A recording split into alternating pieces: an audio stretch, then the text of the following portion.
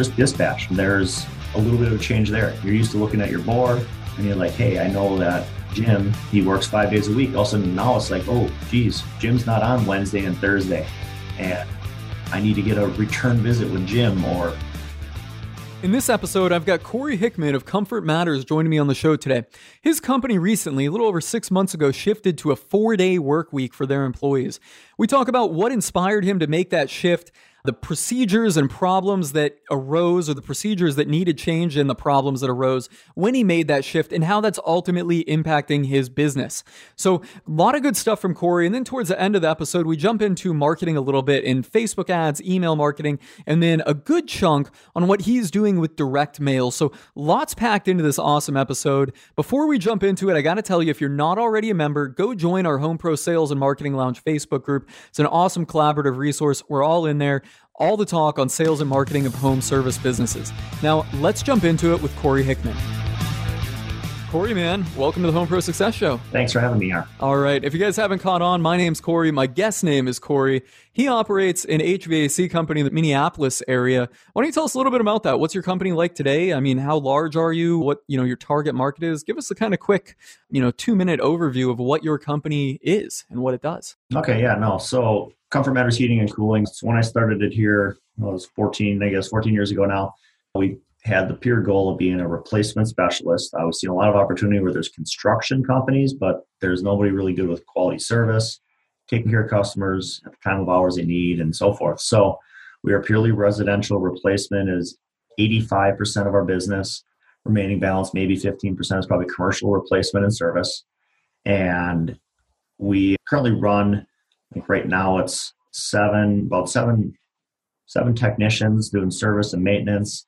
And then there's 2.5 install crews that are taking care of our replacement install. So how many does that total up to an employee count, roughly? So with technician-wise, that's probably 10, 11 technicians. And then, there's another with our home advisors, and then office staff comes up to around 20, 21. Okay, so a little over 20. Now, one thing I heard there, that's kind of different from most residential service contractors is you're doing a lot of replacement, whereas a lot of residential service contractors are taking quite a few service calls and then trying to sell the replacement. So it sounds like you're kind of going right for a new system replacement up front without the service call step in a lot of cases. Am I hearing that right? We'll do both. Depends on the time of the year. So I'm in Minnesota. Our temperatures are extreme. We have obviously winter that's extremely cold. You're going to be well below zero. Mm-hmm. And it's summer, we're not Florida, but we're still going to hit, we're going to be in the 90s, maybe 100 here or there. Wow. Very humid. So we got to kind of hit both ends. But then we hit our shoulder seasons where the weather's... And everybody's just leaving their windows and doors open and totally comfortable. So in those times of the year, we target heavy for replacement. We do direct marketing specifically after replacement business. And actually, so in the past, March was probably one of our slowest times of the year, period. It's now probably some of our higher profitable times, actually, because we target all replacement. Our average ticket goes up quite a bit because we have a lot of system replacements instead of just AC or just furnace type of stuff. Interesting. So, yeah, you're targeting different services based on the season, essentially, is what you're Correct. Doing there, yeah. So we're going to be heavy right now we're heavy in maintenance because it's a great, easy way to bring on new customers is through maintenance. Okay. So, flashback, how long ago did you start Comfort Matters? So 14 years ago, I was myself. I worked for a distributor. Actually, I started originally with a manufacturer and their engineering for training engineering down in La Crosse, Wisconsin, and then went and spent 12 years, I think, with a wholesale distributor. So called on a lot of different companies from new construction, commercial, residential, and seen what was working and seen a lot of things that weren't working. And that's what kind of finally led me to moving this out on my own and going for it and seeing what we could do to build our own thing. Pulled the trigger, jumped in back then 14 years ago. So I put you in at 2005 after, if I did the math correctly, well, I know you said 12 years in one area and then I think a few years in another. So 15 years, pulled the trigger in 2015. I was going to say 2005, 14 years ago, said, hey, I'm done with this stuff. I'm off on my own. Yep. And it was literally, I was working as a territory manager. I went to an auction. I bought a truck. And went in, turned in my notice, 2 weeks, went down to the state, got a company name, a registration or whatever you want to call it, and also built a new house at the same time. I'd never get a loan for a while once I started the business. So Yeah.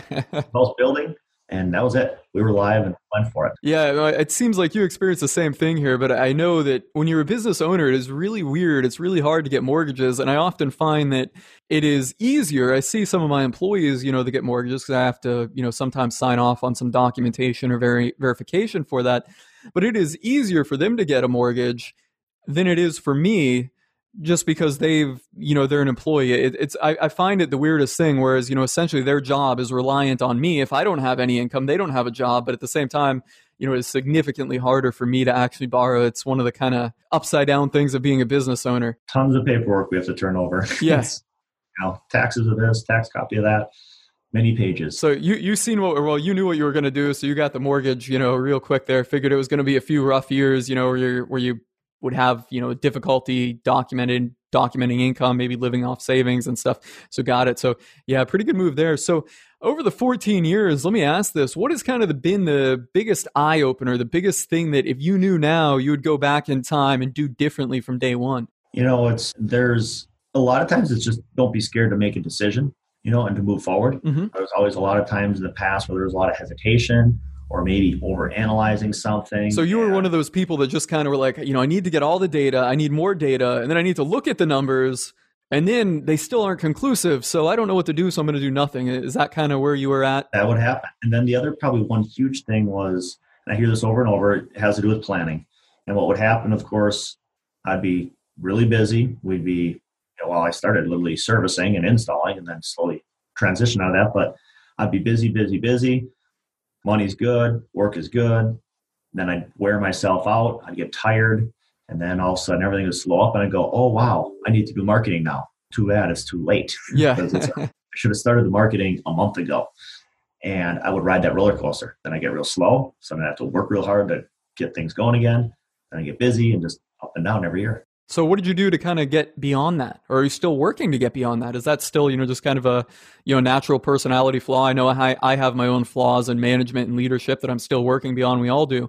Kind of where do you stand on that now? Is that something you're able to, kind of fit in and work around and overcome, or that's still something that kind of plagues you? No, well, combination of things. I'd say we're way advanced over that. Probably the biggest things were some business mentors, working with that on a regular basis. It's kind of, if you want to call it an accountability partner in a way, mm-hmm. but somebody on a weekly basis I'm kind of answering back and forth, and we share it equally. It's not that one's superior to the other.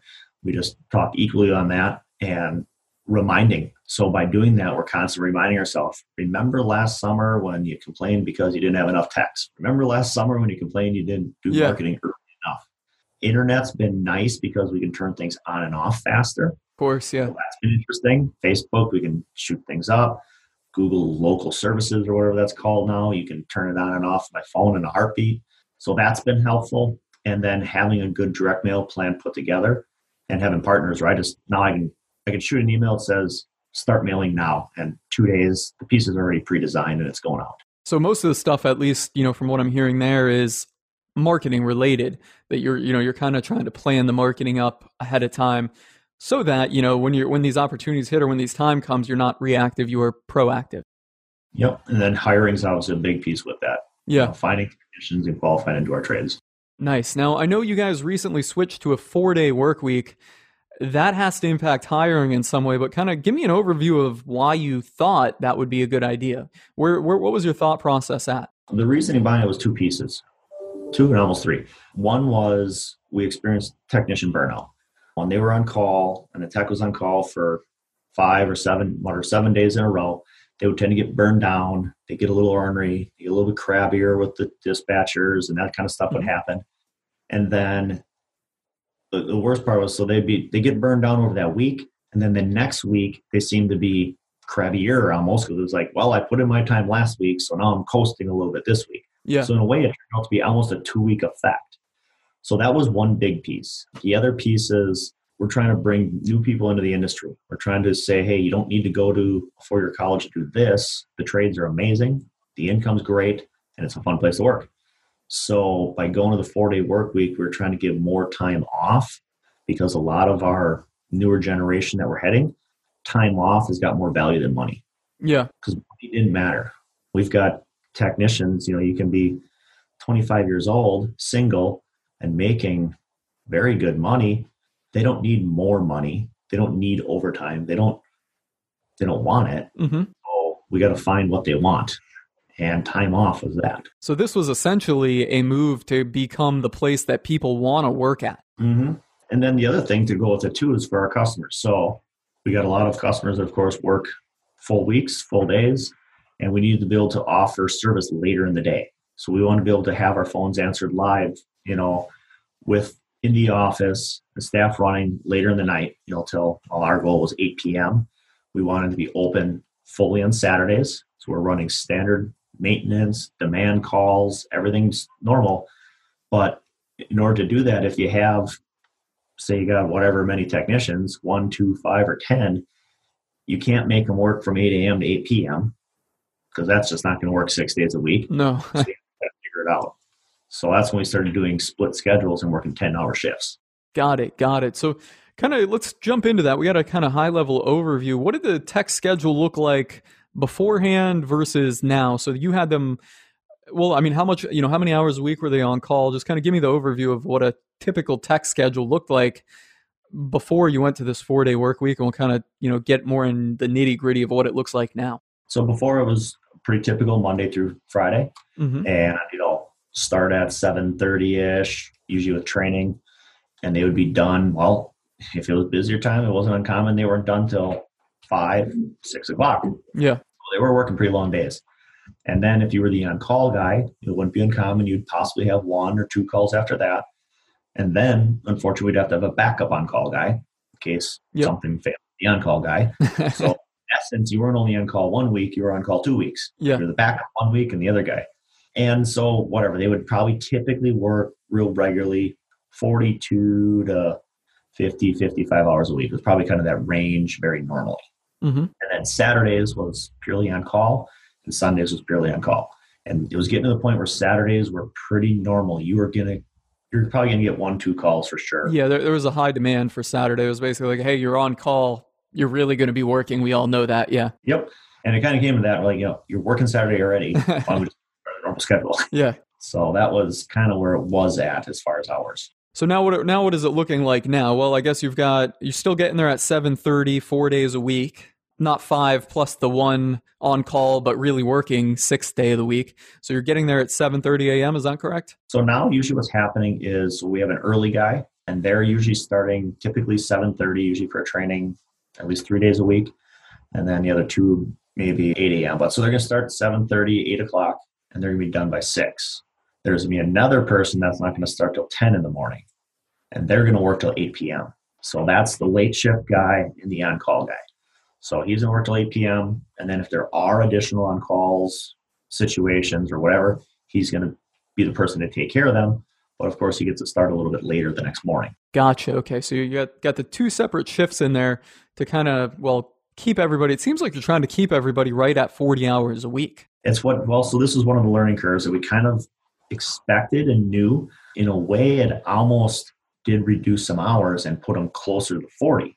So now if you had technicians working 50 hours a week on average, now they're only working 40 hours a week on average, you just lost 10 hours of productivity time. Yeah. So you have to try to account that into your pricing and your cost structure, because in a way, it actually kind of reduced our time. We kind of hoped a little bit that guys would once in a while say, hey, I'm a little bored and I'll take some extra calls tomorrow on my 5th day because I got nothing to do in the morning. And they're not doing it. I'm going fishing. Yeah, I clocked my 40 hours. I'm out going fishing here. Yeah, it's pretty funny how that works. But the schedule's not real clear, meaning you just don't work 4 days and you're done. There's a 5-week cycle they go through. And so you may work 2 days in a row and then have 2 off. You may work 3 days in a row and have 1 off. You may have 4 days in a row off. You could have actually, I think, up to 5 days in a row off. So guys start to get pretty smart about planning their weekends and their vacations. So like there may be a day where they're not working Friday or Monday. And so there'll be a Friday, Saturday, Sunday, Monday. So it'll be a 4-day stretch where they're just off. Well, that's when they're going to go to the cabin. Or that's when they're going to go fishing or whatever their sport. So they can start to plan around that. That's interesting. Yeah. And I mean, I guess you'd have to have that because there's not 8 days in a week. There's only seven. So there's going to have to be some type of overlap. So when you switch to this and you're essentially reducing hours, I'm guessing you had to pick up some more staff to kind of fill it. Well, so that's what we're trying to figure out if we had to on that. Now, we were planning to add staff no matter what. So it didn't actually force us to. When we set it up, we on a 5-week rotation. So we were able to basically need 5 guys to manage that rotation. And then as we added people, we just doubled the days up. So it's just 2 people would mirror each other. Mm-hmm. So technically you could go to 10 guys, nothing changes. And then you just always added more people to each day. One thing we did not change our install. We kept them on a 5-day schedule because install got a little difficult because say if they have an air conditioner only job, mm-hmm. They can start at 8 o'clock, they may be done by 11:30. What are you going to do for the next, that one, well, you could probably fit in another job. Yeah. But if you have a full system, they may be done at 2:30 in the afternoon. Now what do you do? Yeah. And they only worked 6 hours. They lost 4. So install, we didn't find a way to do it. Right now, we're just leaving it alone at the 5-day schedule. So the install guys are at the 5-day schedule. Are they also starting primarily at the earlier time, 7:30? They're usually probably here closer to 6. Okay, yeah. So you're getting them out the door fast and easy, yeah. Yeah, they're usually here by 6:30. Unloading the truck, loading back up for that day, and then going out. And depending what they're doing, usually say a full system install or something like that, they're gonna be done anywhere from 2 to 4 o'clock in the afternoon. They're generally going to be done by. Right on. So, I mean, you've done this. Well, how long ago was it that you kind of switched to this system? So October was our switchover. And one of our other goals that I had when this process was starting, and we're not completely there yet, but it was a piece of it, is we're looking to create a operation where our technicians are never on call. And that, we believe, is going to be very interesting, the result of where it rolls out, but it will change people wanting to work here. Yeah. Because the biggest things we hear is they don't like being on call. The on-call thing. I mean, yeah, that's a total pain in the ass for anyone, I mean, for us as business owners, we're kind of like, well, we're always on call, but it's also our business. We reap the rewards of being on call. It doesn't, translate as lucrative, for most employees. They're not building an asset. It's not their name behind it. So it doesn't necessarily carry over. So going forward, I think, are you guys planning to just stay busy so much to where it's like you're always on call, or not always on call, but you don't even need anyone on call. You just have so many customers coming in that you're going to fill them. That's exactly kind of the goal where it came down to. That's why we need to extend our hours, because we can't be a no on call company and turn our phone off at 4 PM. Mm-hmm. That's not going to fly. So by extending our standard hours, and the biggest thing is not really it's the on call work that they dislike, it's the unpredictability. Yeah. They don't like, I don't know if I got 1 call or 7. Yeah. We usually don't know either, Yeah. But if we're planning and marketing around it, they have more understanding of what they're going to get. And heck, we value them. Without technicians, what are we? That's what we are, It's value their service. So we want to try to create and build something things have changed. Times have changed. Absolutely. Everyone expects things on demand.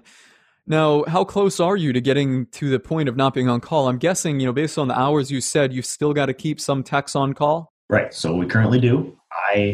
We are hoping and expecting we are going to be running a no on-call service this month yet.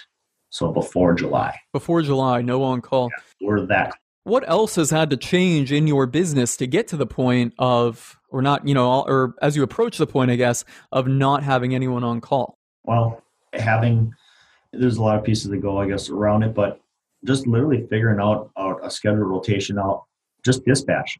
There's a little bit of a change there. You're used to looking at your board and you're like, hey, I know that Jim, he works 5 days a week. All of a sudden now it's like, oh, geez, Jim's not on Wednesday and Thursday. Yeah. And I need to get a return visit with Jim, or they have to think a little bit harder. Mm-hmm.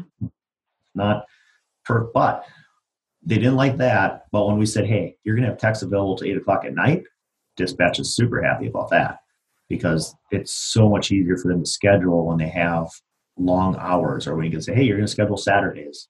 That makes their job better on that part of it. Yeah, but at the same time, there's a lot going on. And I mean, as you're describing that, I'm kind of comparing it to my own dispatch board. We do, have a service segment in my own company here, but we are fixed, 8 a.m. to 5 p.m. essentially. And everybody's on a 5-day work week. So it's just basically we have 2/2.5, depending on time of the year, people that just do service. For our dispatchers, all we have to do is look at those two names, and we've adjusted them so they're right at the top of our, of our actual operational calendar. You can just see exactly what's going on, and you don't really have to kind of do much thinking. Just kind of plug and play, look for the opening when he's in that area type of thing, and the CRM actually kind of assists with that.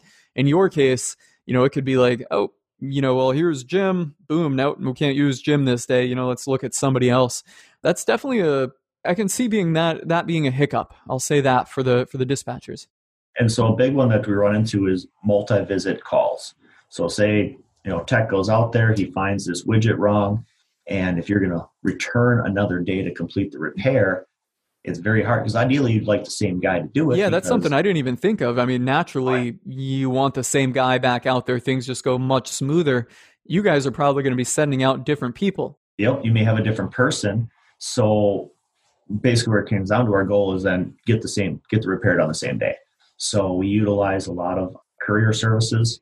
So let's say he needs parts, and we're lucky we're in a major metro. We have lots of wholesalers, and we carry a decent inventory production at our office. But if we can courier the part to the job and get it fixed right away, or maybe we send him to another job, meanwhile the courier gets fired up and gets parts moving, and then back around and gets back to that same customer to finish his job. That's one piece that helps alleviate some of that pain. Now, you say courier service. Is this, an actual third-party company? Is this the wholesalers, or is this just somebody on staff that you have, running around handling these? So we've done it a couple different ways. We used to have a courier. We'd have a 1, 2, 3 hour window. Wasn't the cheapest in the world. And then this thing came along called Uber. It revolutionized a lot of stuff. So we started using Uber. So we would just send Uber to our wholesaler. They pick up the part, take it to the house. The cost was a fraction of the price, and it was fast because there's always a car somewhere close to a wholesaler. Yeah. So we were doing that, and that worked well, and we still use it. And then we had a company locally that decided to actually start their own Uber, if you want to call it. They call it dispatch, but it's strictly built around for contractors. So they specifically running parts for contractors. And it's funny, the driver shows up at your shop and it's got a Lyft or an Uber sticker in the window. So it's the same people. Yeah, they're just using the same. Yeah. But these guys are a little bit more geared to know that they're going to go to a shop. Some Uber drivers are a pain. Like they wouldn't want to get out of their car. Yeah. The wholesaler have to bring the part out to them. But it changed things huge, and it saved us so much money. Wow, that is nifty. I never thought of using Uber in that sense. And I've never thought of kind of pulling it into business, but that makes total sense. You got Uber running around doing that. The other service is what? You said Dispatch? Is that just their name? Yep, that's a company that's kind of, I think they may be just local to Minnesota right now. I don't know. It's owned by one of our actually suppliers. And all they do is just move around items for contractors like that. And they have, that service, they actually have vans. So you can actually drop a furnace in. That was going to be my next question. Do they have, ladders? Is there kind of a size and weight limit on it? Yeah, they will run. So dispatch runs regular vans, just full-size vans. So whatever you fit in a full-size van, you're good. If you're going to have a 20-foot stick of copper, you're going to have to cut it in pieces. Yeah. But the cost is, like I said, it's a fraction. I mean, I can send a part across town for $17 or $23, and it's there in depending on traffic. Yeah, depending on traffic, 10 minutes to 40 minutes. Yeah. Exactly. Something like that. Yeah. But before, you could have in the upwards of 3 hours with a typical courier service. The tech can't just sit there and wait for 3 hours. No. And I mean, on the flip side of that, sending the tech back to the office is a total, for lack of a better term, total shit show because they leave the job half done. The customer's unhappy with that. The tech has to spend however many minutes going back across town. Then he decides he needs to stop at McDonald's or Starbucks or whatever he needs to do. Also need to fill the truck up with gas. And they get back to the job site. They do 15 minutes worth of work and boom, it's the end of the day. Now the customer was already mad because they had to wait while the tech was gone and they see nothing happen. You've lost all that efficiency of having your tech run around. Techs, let's just say on the low side are at $20 an hour plus workers' comp and payroll taxes. We'll call that, it's going to put you in the high 20s an hour. And that's on the low side. That's for, a kind of entry level tech at that. 3 hours running around to transit this part is $60. You can have this, Uber or Dispatch deliver it for $17. It's a no-brainer. And on the flip side of that, you're also not holding really any inventory. You're just kind of purchasing the inventory on a just-in-time schedule at that point. And we're keeping them out of the wholesalers. We don't like to get our technicians into wholesalers. There's time wasted in there. There's recruiting that happens. That's what I was waiting. There's poaching that's coming on in the wholesalers. Yeah. So we want to keep them away from there. Yeah, keep them away from there. Man, that's some interesting stuff. Was there any kind of point where you heard about this, or is this just kind of something that came up? You're like, shit, we need to get this part across town. I got this Uber app here. Let's just send somebody from Uber to do it. Is that where you came up with this whole idea? I was at a service roundtable event somewhere. I don't remember where. And actually, I still remember it was the company. It was Tiger Heating out of St. Louis. I was talking to them, and they're like, yeah, we tried using Uber, and it works good. I'm like, that's a good idea. I'm going to do that too, yeah. And I like Rob and Replicate. If it's got a good idea, I'm going to try it. Yeah. And it worked, and that was years ago, and we've been active with it till today. Somebody on my podcast, it was Keith Neff. What was he said? He said, what was it?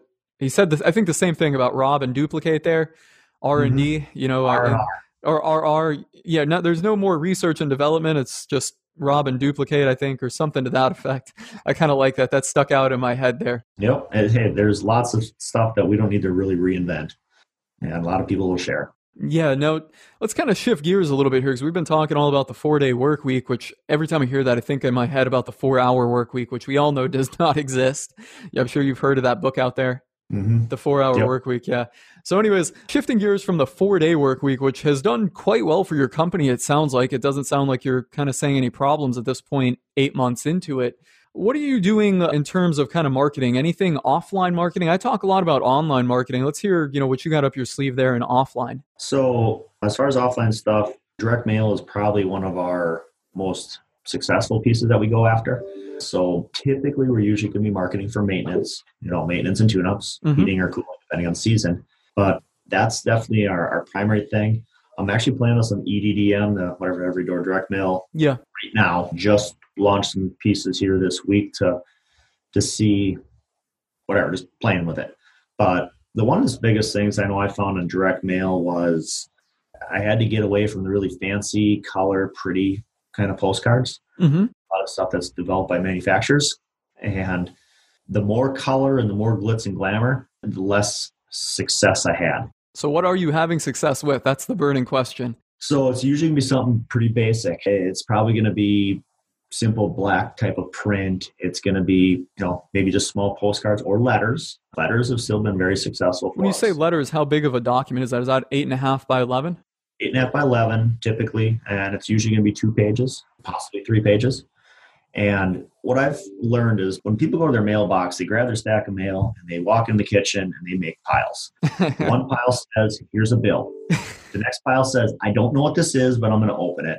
And the next pile is the garbage can. Yes, absolutely. I do the exact same thing. Once a week, I get my mail, yeah. And the fancy color one, is marketing. Period. Absolutely, yeah. And if you're interested, you may look, but if you're not, it's going in the garbage.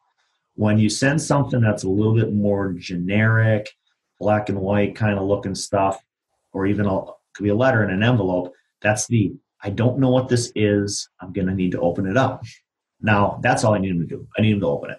And I expect, 99.5 out of 100 people are going to throw it in the garbage can after they open it. Mm-hmm. That's my expectation. That's just what it is. But they're going to open it, and then they're going to see the word air conditioning or something like that probably. I'm going to catch their attention or I'm not. Mm-hmm. Depends on if they're in the market. But if I make it to the garbage pile before it even got to their hands, it doesn't matter. It doesn't matter, no. So you got to get them to open it. What kind of response rate are you getting there on the direct mail? And I guess a follow-up question here, going back to the letters that you just mentioned.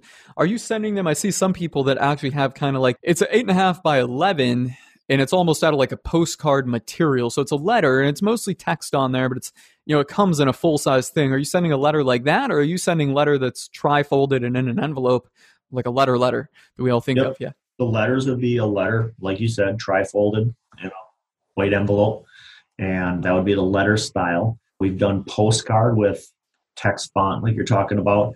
Actually, the EDDM we're doing right now, I don't know the results yet because it just went, but that's an 8.5 by 11. This is the biggest postcard I've ever seen, and it does have a lot of text font on it. So we're going to see where the results of that comes in. It does have a little bit of color, which is abnormal. We've got another direct mail program we've been running. What we do is we take people that have spent, I think it's $500 or less with us in the last 3 years, and we put them on a program where we're hitting them 4 times a year with a direct mail piece, an email piece if we have email, and then if we can tie them to Facebook, we may connect through some Facebook ads. Yep. After that. And it's just going to repeat once a quarter. And if we change the message, depending on season. And our hope is to recapture and get these people back in. And so far, it's been definitely creating some response out of it. I haven't been able to analyze to see if the dollars are better than the return on investments there yet. Yeah. It's definitely people back. Yeah. So we do something similar to that in my own company. We don't have the direct mail piece, but we do a lot with the email marketing and then subsequently hitting them on Facebook as well. And that is awesome because we get, customers that are sharing them and saying, oh yeah, this was my company that did this, a year, 2, 3 years ago. We're getting those old customers like that are sharing it. So we're perpetuating the referrals on that end. And then on the flip side of things, we're also kind of inspiring a lot of repeat business because we'll include pictures of our past projects, projects that we're also completing, and people are coming back and saying, oh, hey, you did this for me. I didn't know you guys also do that. Could I have a quote? I've seen that out on Facebook. I've seen that in the email. It's been awesome kind of just tapping into our database of past customers. And we also include our new leads in there. So that way, as soon as they are actually, getting caught up in our system, boom, they're seeing the Facebook ads, the email marketing. They already know, like, and trust us. They've seen our content. They've seen pictures of our staff and all that before we even show up for an estimate or before we show up for service. So it's doing quite well there.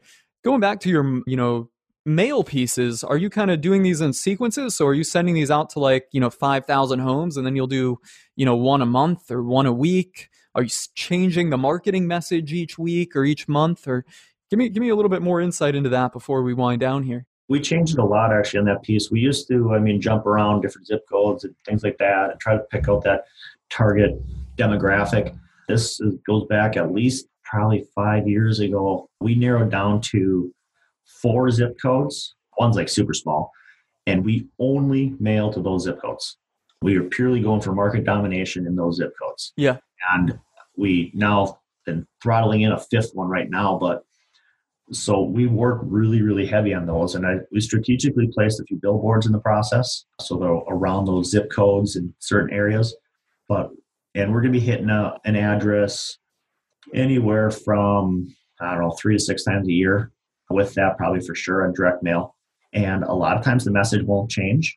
I'm amazed on how many times we go out to a house for, let's say, a replacement letter for a furnace or air conditioner. And that customer's got the letter from last year. Yeah. And because they don't need it now, but they're like, well, it looks like this company has some good deals at different times. So when I'm ready, I'm going to call them. Yeah. And it's crazy how many people sit on old direct mail pieces. So, they find one that captures their attention. They're saving it, tacking it to the refrigerator or, in their pile of interest. Some people kind of do that, and then they're getting more. They keep getting pieces, and they keep seeing your name, and then they eventually go back to that one that they had, saved. They keep saying, "Oh, that's the company I saved last week. That's the company I saved last year." And finally, when they're ready, boom, you remind them they've got something saved, and now they're going back to you. And it's largely the same type of content that you're sending them. It's not widely varying. Oh, it'll be a lot of very, very similar pieces. And the other thing is, I can mail the same house 5 letters for, let's pretend, a furnace replacement promo. If they're not in the market for the first 4, they didn't even pay attention to it. Mm-hmm. But also the 5th time, their furnace got old enough, and they're like, oh, now it's interesting to them. But then I believe a lot in branding at the same point. Great truck wraps and well-identified that, and lots of yard signs, and like I said, some billboard advertising and kind of marketing and blanketing that zip code area. Yeah, it all synergizes together. They see your ad that comes in the mail. Now, boom, hey, we've seen that truck. We recognize these people. Oh, hey, there they are again. It all just kind of pulls together into one big rolling ball of wax momentum. Some people think, they chase around a metro. There's millions and millions of people in the Minneapolis metro. And like we talked earlier, traffic, you could spend all day driving across town in traffic to chase one lead. Mm-hmm. It's amazing how much business is in one zip code. There's a lot of business in small areas. I totally agree with you on that. And one other thing I'll add kind of here before we end this podcast is I think a lot of people, I'm sure you're going to agree with me, a lot of people try things, they're kind of chasing silver bullets or shiny objects when it comes to this. Oh, we're going to try direct mail, and we send off one round of direct mail, we get no response. That doesn't work. Direct mail's dead. It doesn't work anymore. We wasted money on that. When really you have to be consistent and do this stuff for a few months, and it just keeps growing and building. Like I said, you might send out one mailer, gets nothing. Same thing with Facebook ads. You put that out there, you get nothing. You do it again, you might get a little something. You do it again, it gets better, and then it gets better, and then it gets better. Is that, I'm guessing that's what you've experienced with the direct mail. And I mean, we've been able to manage, since 2005 of start, every year we maintain a minimum, low 20s up to 45% growth year over year. Wow. Even when we know there's a recession coming, right? The market's going to take a downturn. Sooner or later, it's the law of large numbers, yeah. I'm not that offended by it. I mean, I'm not saying I'm like running and loving it, but one thing that I've seen being in a home service business like we are, the second people's jobs become in jeopardy, they know they're going to invest in their house because they know they're not moving. And maybe they ain't going to go out and buy a new fishing boat, but they may be like, hey, guess what? This furnace is getting really old and we ain't moving for 5 more years. So I better just replace it. And I think we can carry through that's the cool thing about heating and air conditioning business and many other service type of businesses. Yeah, you guys, one thing you guys have as an advantage over, my trade where we're doing exterior work is you guys are 110% a necessity. When that AC works, when it doesn't, when it's winter and it doesn't get warm in the house, they're calling you. Like you can't delay that like you can, something from, from my trade, but there's always pluses and minuses to everything. I'm sure I've got a few little, perks and benefits of operating in the trade that I do that you don't, but heating and AC, I say, you guys are definitely recession proof there. Yeah. When the paint chips on your pool enclosure, it's not a panic mode on 4th of July. If it doesn't work on 4th of July, it's a panic. You've got a problem. Yeah. All right, Corey. Well, thanks for joining me on the show today, man. That's a wrap. It was awesome having you on here. If any guests want to reach out, what's the best way of finding you? Facebook, email? Yeah, no, I appreciate you having me on. Both are great. Facebook, it's just Corey Hickman, I guess. And my email address is Corey, Corey, @comfortmatters.com. Sounds good. So we'll have you in the Facebook group. So if any of you guys are listening, come in the Facebook group, do an @tag me or @tag him, one of us Corey's, and we'll ping the other or whatever needs to be done. Answer any of your questions if you have any. On that note, that's a wrap. Thanks for joining me today. Thank you. You've reached the end of another episode of the Home Pro Success Podcast. Connect with us and join our collaborative Facebook group at homeprosuccess.com.